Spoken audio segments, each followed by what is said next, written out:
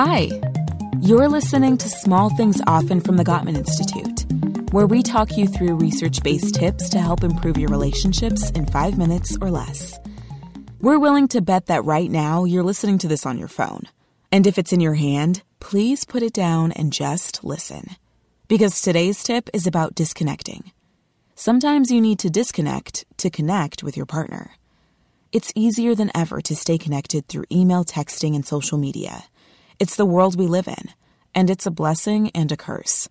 It's great that you can keep up with friends and family, but it also can become a time suck. You might not even realize how long you've been scrolling through selfies of friends you probably haven't talked to in decades, pictures of plates of food, and Baby Yoda memes. That's the danger here. Some people are checking their devices so often that they're missing their partner's attempts to connect. For a lot of us, it's a habit. You plop down on the couch with your phone, open up Facebook, Instagram, Twitter, or whatever and start scrolling. Your partner starts talking. You hear the words, but you're not really hearing them. It's going in one ear and out the other. Because did you see Kelly just posted that she's pregnant? Again, with twins. While your social media feed could have important information, your relationship is much more important. If your partner is complaining that you seem more focused on your screen than your relationship, that's something you need to take seriously, even if you disagree. Here's an idea. You turn off your phone during a movie or at church, right?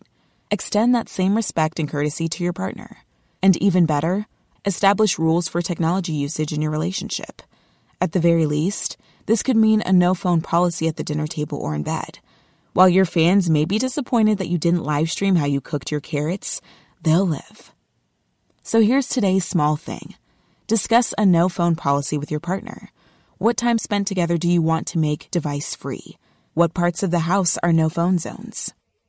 Tune in to the next episode of Small Things Often for another quick tip from the Gottman Institute, helping you maintain and strengthen all of your relationships.